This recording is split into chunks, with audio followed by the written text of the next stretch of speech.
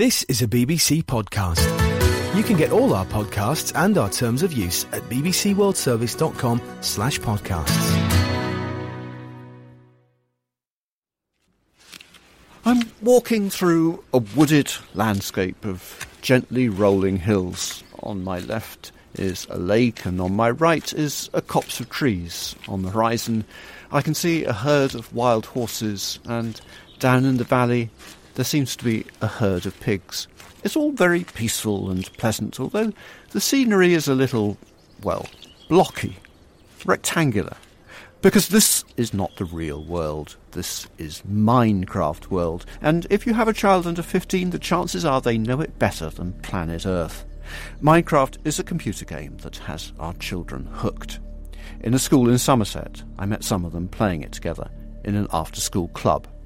It's a very good game. It's you can build lots and lots and lots and lots of stuff. Do you play it every day? No, because my mum's not letting me have electronics at the minute. Probably because we play on it too much. Do you play a lot of Minecraft? Yeah, At home?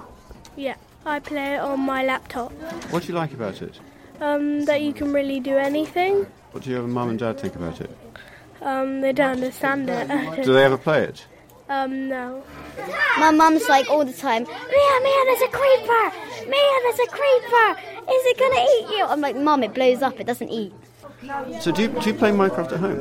Yeah, I've got Xbox, phone, it's all on everything. So you're not addicted to it? Yeah. Are you? Yeah. Do you think about it when you're not playing it? Yeah, a lot of the time. If you don't know Minecraft, think of it as digital Lego, but far more complicated, where you never run out of blocks and they never topple over, where you can walk among your own creations and play online with other people who are in the same world, but also where monsters come out after dark and try to kill you. Unlike other computer games, there are no specific tasks and no endpoint, which means it never ends. And many children are obsessed by it, to the despair of their parents. Here's Gabby Wacker, mother of 3, the oldest of whom is 11.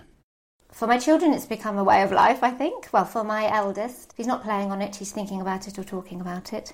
It's hard to manage because once they come off it, they're usually pretty agitated, irritable, cross with mummy. Here's another mother, Dini Vilde van Kreuzen.